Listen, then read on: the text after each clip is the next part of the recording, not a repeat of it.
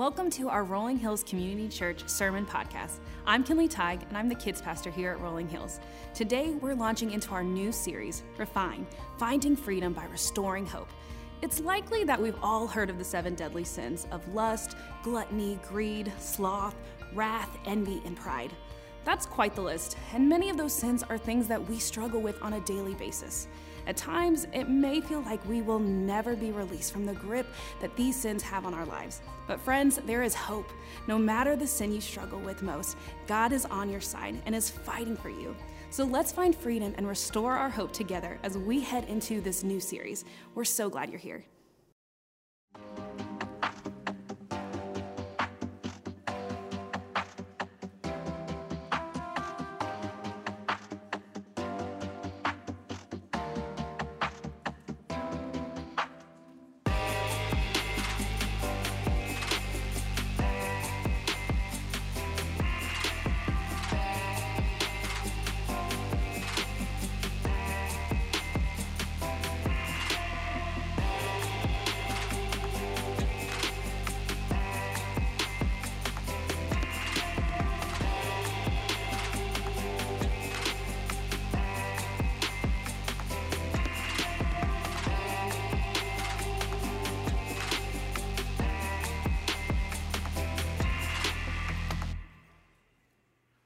Well, good morning. My name, as Laura shared earlier this morning, my name is Nick Allen, and I get the privilege of being the campus pastor of our regional Nashville location. So I do want to start out today by saying good morning to those of us who are watching online, and then also to the regionals who stream the first Sunday of every series. And so good morning to our Columbia campus and our Nolensville campus. It's great to have you guys worshiping together this morning. And then shout out to my Nashville campus. I'm not there with you today. I do want to say, if you're a first-time guest, I'm not able to meet you this morning over at the table to my left, your right, to give you a first-time gift bag and to tell you hello, but I'll be there next week. So if you come back, we'll get to say hello to one another, and I'll get to meet you. I'm glad that you guys are there today. And it's a joy to be here with you this morning in the room at Franklin. I'm glad to be here to get to start out this new series. Now, I will say on the outset of it that I had no idea 4 years ago when we made the move to launch a Nashville campus, and I moved my family and my ministry up there, that I would be at one point invited back to come and start a brand new series called Refine in the Life of the Church, where I would be invited to tackle the topic of lust. I don't know what straw that is that I drew, but here I am. And while Simmons makes his way to the Amazon, we pray and we say, God bless. And let's dive in. I'll say at this moment that if you're seated next to someone who has youngish or younger ears, we have great kids ministry, really good kids ministry programming in the preschool area and in the elementary school area, or just be prepared on the way home this afternoon to answer some questions and to have some teachable moment style conversations, because we're going to dive in hard to what the scripture has to say about sin. In fact, this entire series is really all about sins. We're going to tackle the topics of the 7 deadly sins. And maybe some of you grew up in a tradition where you talked about the 7 deadly sins, and that was something that was kind of held over you in life, and you could recite them, and you knew in a catechism or some sort of learning environment what they were. I'll say there's a couple different types of churches. One is that overemphasizes sin and that literally talks nonstop about sin all the time. And you feel the burden and the oppression and the difficulty that comes and the shame and the weight of your guilt in life, because they never move past the point of sin into the redemption that Jesus offers. There's another kind of church, and those that don't talk about sin often enough. And they aren't willing to name it and declare it and to say that these are the things that God's word teaches us and warns us about. These are the things that actually separate us from holy God. These are the reasons that we need forgiveness. These are the reasons that we need the sacrifice of Jesus. We've got to land on a place where we are comfortable, not necessarily comfortable with it, but comfortable naming and discussing the idea of sin in our lives. Proverbs chapter 6, we'll spend some time there this morning. But verse 16 says, there are 6 things that the Lord hates, 7 that are detestable to him. And right on the outset, I'll just say that doesn't seem like very many. 6 things, that's it? That's all God hates? Like, I hate more than 6 things. Like mayonnaise, snakes, Kraft singles, like there's a whole long list that I could give you of things that Nick Allen hates. And the things that are detestable according to Scripture, that word literally means abomination. It's literally the thing that's unclean and disgusting. There are for sure more than 7 things that I find disgusting. I lived in male dorms in college, and I used to clean the bathrooms at the Harris Theater. There's a lot out there in the world that's disgusting. So God only finds 6 things that he hates and 7 things that are detestable to him. That certainly doesn't seem like a lot. The concept of 7 deadly sins dates all the way back to the 4th century. And a monk by the name of Evagrius Ponticus, it sounds like a character from the Harry Potter, but it's not. And he literally penned 8 evil thoughts. And the intended audience was monks, was nuns, was other clergy, people who had made a vow, people who had made a commitment to Christ. And so we say to the church today, those of us who are gathered in this place and gathered all over the place, who literally have made a commitment to Christ and a declaration in our life to receive his gift of forgiveness and express the desire to truly follow him, this list is for us. It's changed slightly through the years. With Pope Gregory being the one that pared the 8 down to 7, and what he did was he removed pride and made it the mother of all of the other evil desires and all of the other sins. And we'll get to pride in the coming weeks as we take literally the next 7 to examine one of these at a time. Thomas Aquinas was the one who is credited with giving us the list that we're most familiar with today, even though he re-engaged the word pride and substituted what Gregory had called vainglory. I feel like vainglory is one of those words that you can only say properly with a British accent, like you're on The Great British Bake Off or The Crown, but whatever. There's a lot of pop culture references to the idea of 7 deadly sins. One of which being a movie that I saw when I was in college, and it was really terrible, and it kept me up a lot, the idea of 7, and to this day, nobody can ask me, what's in the box, without me having a little bit of a freak out moment and want to look ever so cautiously. Research this week, as I was preparing for this message, revealed that the creator of Gilligan's Island actually intended for those 7 characters to embody one each of the 7 deadly sins. You didn't know that you were watching 7 Stranded Castaways and being embodied the ideas of lust and gluttony and greed and sloth and wrath and envy and pride, but you were. There's a lot of modern day expressions. I promise I'm not stalling, and I will get to the idea of lust, but y'all, it's a hard topic. And Scripture actually has a lot to say about it. Right from the beginning, all the way in the book of Genesis, it was a disease that captivated the heart of people. And all the way through the end of Revelation, it's pictured throughout the canon of Scripture, and there's a lot that it has to say to us. I hope you wore your stretchy pants, because we're going to gorge ourselves on a lot of Bible verses this morning that teach us and inform us on what it is and why it's dangerous. But as we start, let's pray and ask God to speak to us in a way that only he can. Father, we thank you for this day.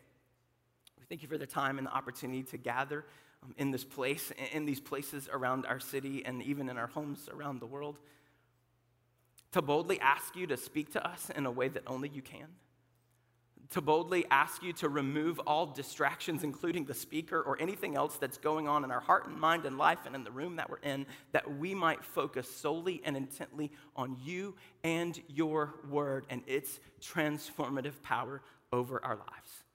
These are the things that we pray today, and we ask them in the bold name of Jesus. Amen.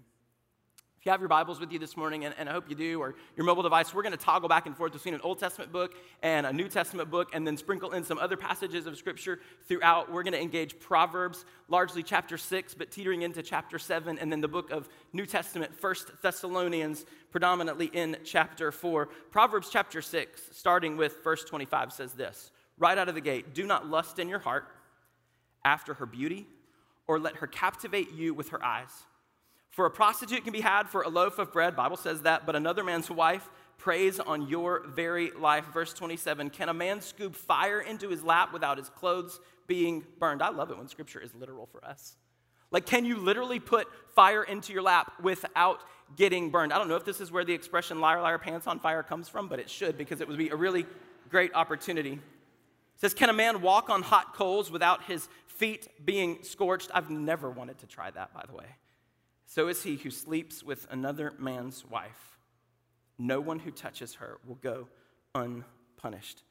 We get this picture of sin from the Proverbs, the wisdom literature that's literally warning against difficulty that we might face in life because of our own choices and the temptations that we fall into. I spent the better part of my ministry career working with middle school and high school students. In fact, that's the job in 2007 that brought me to Rolling Hills to be the middle school and high school pastor. And in all of those years, I can't even count how many times I was asked a question that can be summarized by a super simple statement. Kids are always like, hey, Pastor Nick, is this a sin? Hey, Pastor Nick, why is that a sin? Hey, Pastor Nick, is that like a real bad sin or just like a modest level sin? Like, hey, but what they're really asking was, how close can I get to danger without crossing the line?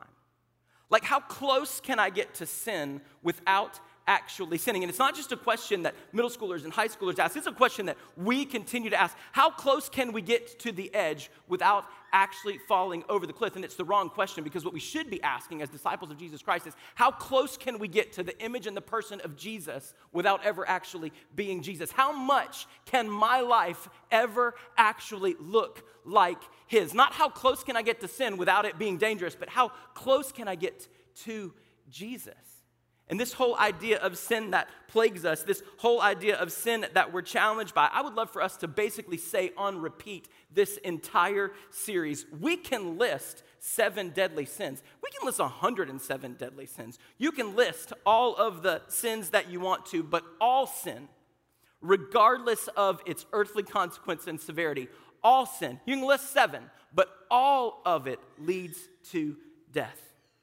We look at the book of James. James is what the college and young adults are studying this whole month at Thrive. So if you come to Nashville on Monday nights or Franklin on Thursday nights and you engage with other young adult peers, you're going to be studying the book of James with our college and young adult pastor, Brandon. And 1:15 of the book of James, it says this: after desire has conceived, it gives birth to sin. And sin, when it is full grown, gives birth to death. All sin leads to death. Scripture is clear. And this word desire here is literally the word lust. In fact, some of your Bible translations, including the New American Standard, are literally going to use the word lust for desire. And it's used interchangeably throughout the New Testament as the Greek word for the day. Romans chapter 6:23, Paul goes on to explain, apostle who wrote most of what we have in the New Testament, that the wages of sin is death. It's a memory verse for me when I was a kid.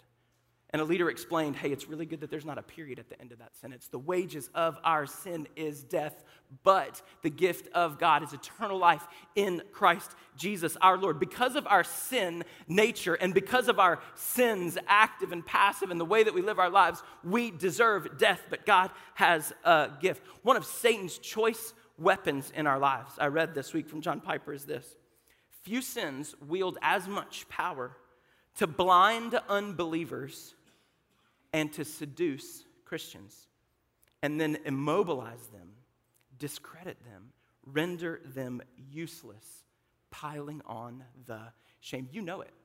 You know someone, maybe you've been that someone.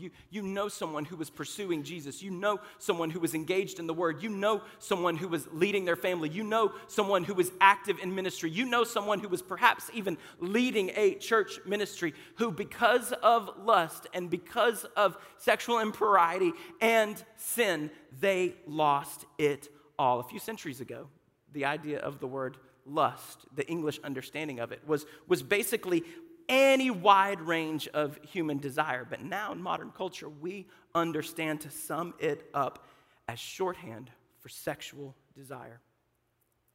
But the dominant power in lust is not sex drive. That's a God-given thing that he put in us. It's sin that's the dominant power in lust. And what it produces in our drive, in our lives, wreaks havoc. Here's a definition. John Piper says, lust is a sexual desire that dishonors its object and disregards God. And in our human nature, it is imperative that we adopt and understand the biblical definition of that word. Lust is, it's in your notes this morning, so much more than what culture makes of it.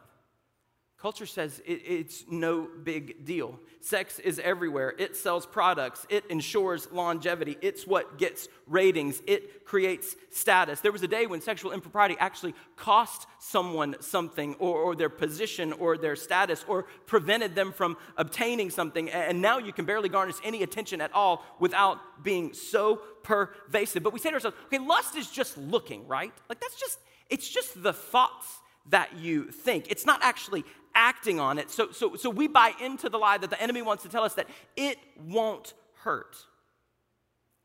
But lust isn't new. And it wasn't just James that talked about it. And it wasn't just Paul that talked about it. Jesus in his longest discourse, we call it the Sermon on the Mount. It's from Matthew chapter 5 through 7. He says in Matthew 5:28, I tell you that anyone who looks at a woman lustfully has already committed adultery with her in his heart. It's a sin, and it's growing. People's perceptions about it, just like those who are addicted to it, is fading. Did you know that teens, young adults, average age 13 to 24, believe that not recycling, which you should do that, it's a real good idea, that not recycling is worse than viewing pornography. And that it really doesn't hurt anyone. I contend to you, and I think Scripture supports that it hurts everyone. Here's some stats that you may be interested in, because lust is not just something that we engage in our hearts and our minds and our eyes. It's literally something that's pervasive in the world of a pornographic culture. 28,258 users are viewing pornography. You hope I say every hour. Every second. $3,075 is spent on pornography every single second on the internet. 1 in 5 mobile searches are for pornography, and it's alive in the life of the church. According to research, 64% of Christian men and 15% of Christian women, they're probably just better at hiding it, because I believe that the numbers are far higher, have admitted to viewing a pornographic website in the last month. And 56% of divorces, including those that are inside the church, admit to having at least one party with an obsessive interest in pornographic websites. It's projected that virtual reality porn, I don't really know what virtual reality is, but it's apparently coming and it's a big deal, that industry will reach $1 billion by the year 2025. I'm overwhelmed by this. As a pastor, I'm overwhelmed by this. As a dad of 2 teenage daughters and 1 elementary-age son, I'm overwhelmed by this. I'm overwhelmed by the sin. I'm overwhelmed by the increase. And the fact that we are bombarded by it constantly is big, and it is growing, and it is deadly. But if you don't hear one other thing that's said this morning, or one other thing that's said this whole series, no matter how that sin is big, no matter how much bigger it is than anything we understand, Jesus is greater still. Romans 5:20 says this, where sin increased, and trust me, it's increasing, grace increased all the more.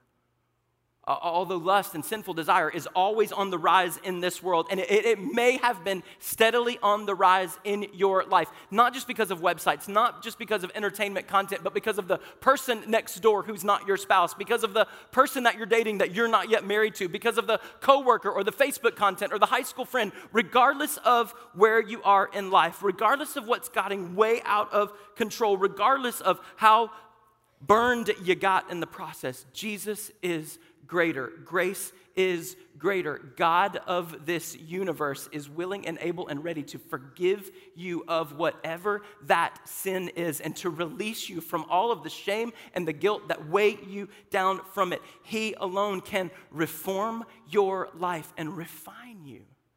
That's this series, into who He created you to be. As believers in Jesus, we agree that lust is misplaced sinful desire. What is it?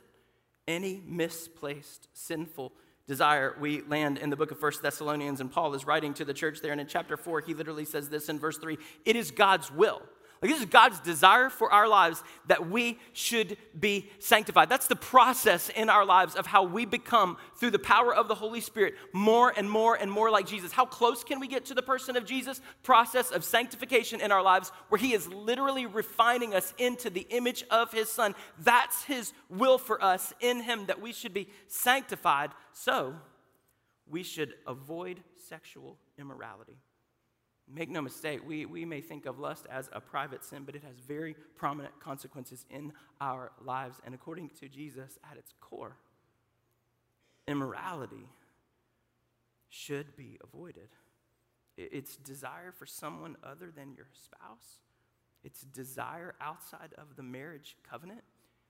People may ask, well, hey, Pastor Nick, when does it cross over from just basic human attraction over into lust? Because I have neurotransmitters in my life, and they're going bananas every time somebody walks by or every time a certain show comes on. And don't even get me started on the hormones. Isn't it just natural? Lots of sins are natural, but that doesn't make them holy. It is a desire, and it's a longing for a sexual gratification apart from the fulfillment that can only come in Christ and in the context of a marriage covenant. What does it do? It deceives and destroys.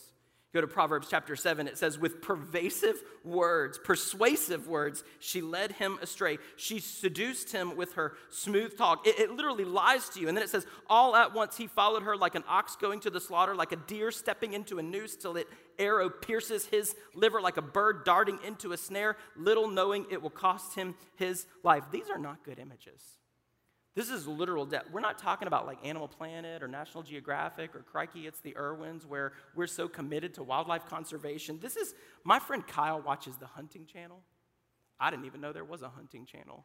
But those are dark images of animals crawling up in the woods and hunters coming out and killing them, and you see, this is the image that Scripture, that the writer of the wisdom literature wanted to paint for us. This is what lust does. It makes us pray. Fire in the fireplace is good, especially right now, y'all. It's cold, but fire in our laps is bad. Back to 1 Thessalonians, if you pick up in chapter 4, verse 6, it says, and that in this matter no one should wrong or take advantage of a brother or a sister. The Lord will punish all those who commit such sins, as we were told you and warned you before. For God did not call us to be impure, but to live a holy life. Therefore, anyone who rejects this instruction does not reject a human being, but God, the very God who gives you his Holy Spirit. Lust deceives us, and lust destroys us because it dishonors others. We're an others first kind of faith. It says no one should wrong or take advantage of a brother or a sister. That's literally the Greek word for transgress, and it means to step over. I don't care about you. I'm just going to step over you. I'm going to step on you, and it doesn't matter what kind of pain or damage is done to you in the process. And make no mistake, it is both a brother and a sister. Sometimes culturally, we buy into another one of the enemy's lies that says, oh, lust is only a man issue. This is not a man's conference this morning. This is church. And women be struggling too. And so let's not forget that the industry that supports it, this is not a man problem. The stats on women and pornography are skyrocketing. And we're not just talking about actual pornography. We're talking about half the shows on Netflix that are pornographic in nature, that pervasive sex in one way or another. And I'll just say it because what have I got to lose? The Bachelor, The Bachelorette Empire, half the Hallmark movies we watch, all of it is built on targeting women and making you want something that you don't yet have, and that's outside the bounds of God's will in your life. And if we are participating, man, woman, if we are participating in lust, I'll say partaking in or paying for or taking pleasure from or even ignoring Scripture's dangers of in any way, shape, or form in the support of an entertainment industry that is causing worldwide mass destruction, then we have to settle our stomachs on the fact that we are denigrating and enslaving God's people. Please do not tell me, man or woman, that you're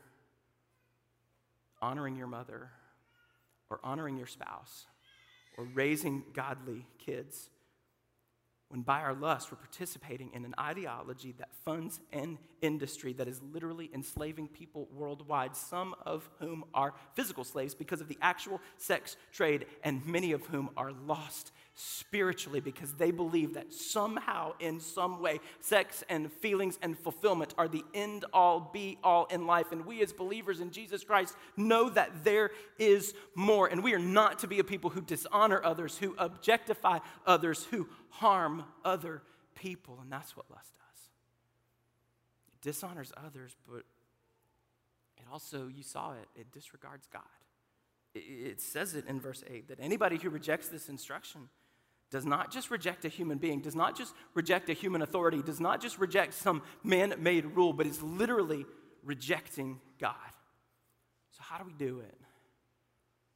We know what it is, sadly, and we know what it costs. So how do we confront lust that's in our lives? First, you got to identify the temptations, and they may be unique to you, but 1 John chapter 2, verse 16 says, for everything, that's anything in the world, the lust of the flesh, the lust of the eyes, and the pride of life comes not from the Father, but the world. We've got to identify what those things are, what those triggers are, what those temptations are. We've got to be able to know it, and as uncomfortable as it is, say it, and then we got to choke their supply in our lives. Back to James, and then back to Paul, and then back to Jesus. James 1:21 says, therefore get rid of all moral filth and the evil that is so prevalent, and humbly accept the word that's planted in you, which can save you. Paul wrote to the church in Ephesus in chapter 5, verse 3, but among you there must not even be a hint of sexual immorality or any kind of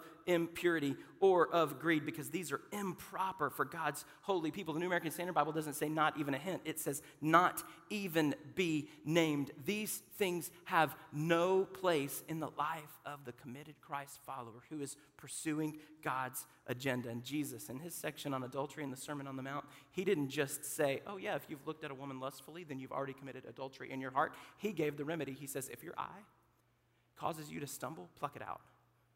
If your hand causes you to sin, cut it off. And if we don't think that Jesus Christ thought that lust was a big deal, those words would not be included. Not even a hint of or participation in whatsoever. Anything that satisfies our lust, because it does nothing more than to satiate our sin and has no place in the life of the Christ followers. So we choke the supply of the things in our life that are turning our hearts and our minds and our attentions away from Jesus, and then we shield our lives. Paul wrote in a whole section about the armor of God and how we protect ourselves against the enemy. He said, shield our life in faith. Chapter 6, verse 16 of Ephesians says, in addition to all this, all of the armor, take up the shield of faith, which you can extinguish all the flaming arrows of the evil one. There are guards that you can put on your phone. There are protection devices that you can enable on your home computer. And for those of us who are parents, it is imperative that we engage those things. It is imperative that we engage whatever those protect. We can help you find the right resources for your computer or your phone or your iPad or your home streaming network devices, whatever they are. You have to engage those things in order to choke the supply of sin in your life and to shield yourself and your family from the enemy's tactics. There's accountability with other believers where you can find in a community group or a men's group or a women's Bible study. There are opportunities for you to get toe-to-toe and knee-to-knee and eye-to-eye with another believer and to confess your sins, the book of James says, one to another, so that we can be healed and released from all this. And let me just also go ahead and say that there are opportunities for counseling in this church and all throughout our very well-resourced community that can help you get over the sins of your past, tackle the sins of your present, and move towards freedom in your life. Be the person who's bold enough to write that down on your response card this morning, or to have a conversation with one of our pastors this morning, to make the request of counseling this morning so that you can take a step towards freedom, towards taking every single, 1 Corinthians says, every thought captive to make it obedient to Christ. And finally, I threw this in here. What else is going to help us battle lust in our lives? Serve and lead. 1 Corinthians 15:58 says, therefore, my dear brothers and sisters, stand firm. Let nothing bracket, including lust, move you. Always give yourself fully to the work of the Lord, because you know that your labor in the Lord is not in vain. If lust is all about satisfying ourselves, then we should probably fill our time sacrificially serving others. John Piper says that lust grows fast in the garden of leisure. So get busy doing right things in the right ways. The ultimate remediation for lust in our lives is love. In fact, every single one of these 7 deadly sins over the course of this series is going to come with a biblical virtue that needs to be pronounced and prominent in our lives. Where lust says, I have to have it now, love says, I can be patient and wait on God's best timing for me. Where lust says, what does this do for me? Love says, what can I do for others? Where lust is all about convenience, love is all about covenant commitment. And we acknowledge here today that love is so much better. And when lust is in our lives, it's only a counterfeit of the good thing that God wants to give us. Love is better. And we have to start with the love of Jesus. It's described in 1 John chapter 4, verse 10. It says, this is love. Not that we loved God, but that he loved us and sent his son as an atoning sacrifice for our sins. This is how we're forgiven. This is how we're invited into God's forever family. That Christ's sacrifice in that Romans 5:8, while we were still sinners, while we were still on the internet, while we were still engaging impure thoughts, while we were still diving down the road of impropriety and activity in our lives, Christ was dying on the cross for us. That's love. So we embrace that, and we receive that freely. It's the love of Jesus, and then it's his love for others through us. 1 Corinthians chapter 13, it's a passage that's used often at weddings, the idea of how we describe and define love. It's patient, it's kind. It doesn't envy, it doesn't boast, it's not rude, it's not proud, it's not self-seeking, bracket lust. It's not easily angered, it keeps no record of wrongs, it doesn't delight in evil but rejoices with the truth. It always protects. Lust does not protect you. It always trusts. Lust is not going to lead you to someone that you can trust. Love always hopes. There's no hope found in the lust of the flesh. Love always perseveres. Love never fails. So we love other people in the way that God has designed and described for us, and then we love God's ways. Right at the beginning, when God called his people Israel out of slavery in Egypt, he begins to define for them how they're supposed to live their free lives. And he says in Deuteronomy chapter 10, verse 12, this is how you live free lives. You walk in obedience to him. You love him and you serve the Lord your God. This is how you live free lives, Deuteronomy 11:1. You love the Lord your God with all your heart. You keep his requirements, his decrees, his laws, and his commands always. When it's all said and done, lust only seeks to sacrifice that which is good and that which is godly. It's about satisfying yourself without the presence of a covenant commitment. That's why love is the remedy. That's why love is the remedy. Lust may be common to all of us, but it can also be overcome by all of us. The enemy is content to rip us a new one and tear us apart as we seek to satisfy any desire that we might have in life, and then to bury us under the weight of the guilt in it. But only in Jesus Christ can we overcome that temptation and move beyond the shame of our sin into a place of freedom. My mercy, this is a hard topic. I'm going to go back to Nashville and talk about something else, and y'all can have me back whenever it's time to talk about like circumcision or tribulation, because the Bible has a lot of hard topics. And apparently those are the ones I pick. Lust is a hard one. And maybe you're in a place today where this has been as hard for you to hear as it has been for me to say. Have you heard the expression, she wouldn't run from a fire? Do not walk away from your sin today. Run from it. All out, ugly run, free, flee, freely from it. Get away as fast as you can. You do not walk away quietly, patiently, or calmly from lust. You run from it. You deny its power over your life, and you understand that God has something that is so much better for you. his love, the love of his people. Who knows, maybe even the love of just the right person or the rekindled love of your person. Lust is an addiction, and all the things that come with it are damaging. We should not shy away from hard conversations like this. We shouldn't recoil, self-included, for difficult sermons like this. We should be brave enough, and we will be this series. We're going to put our brave pants on, and we're going to declare what sin is, but we will also take comfort in what Christ offers. Lust is a lack of love, and love is the number one command.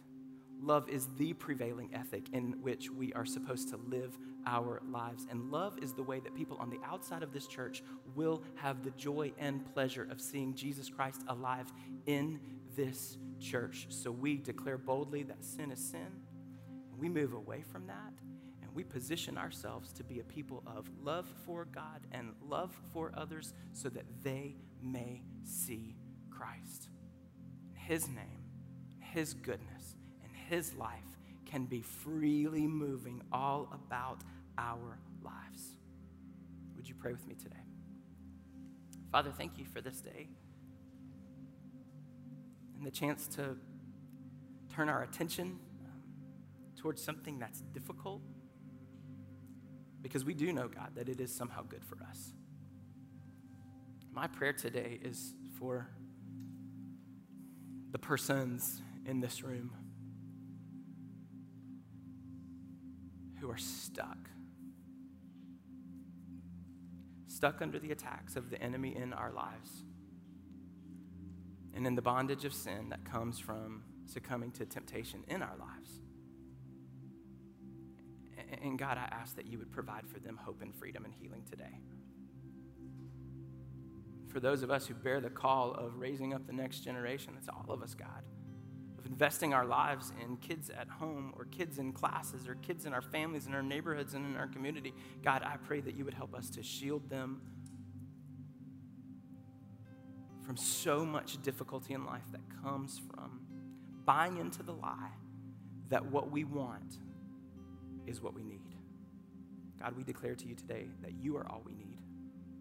And we thank you for the gift of forgiveness that is found in Jesus. And we ask, God, that by your power, you would help us to live free lives in Christ. It's in his name that we pray today. Amen. God bless you guys. Thanks for listening to our Rolling Hills Sermon Podcast, part of the Rolling Hills Podcast Network. If you like this podcast, subscribe to it or share it with some friends. You can also check out some of our other great podcasts like Making History Parenting Podcast, Men's Leadership Network, RH Women's As You Go podcast, and more. If you're interested in learning more about Rolling Hills, download our app, follow us on social media, or visit our website at rollinghills.church. We're thankful for you.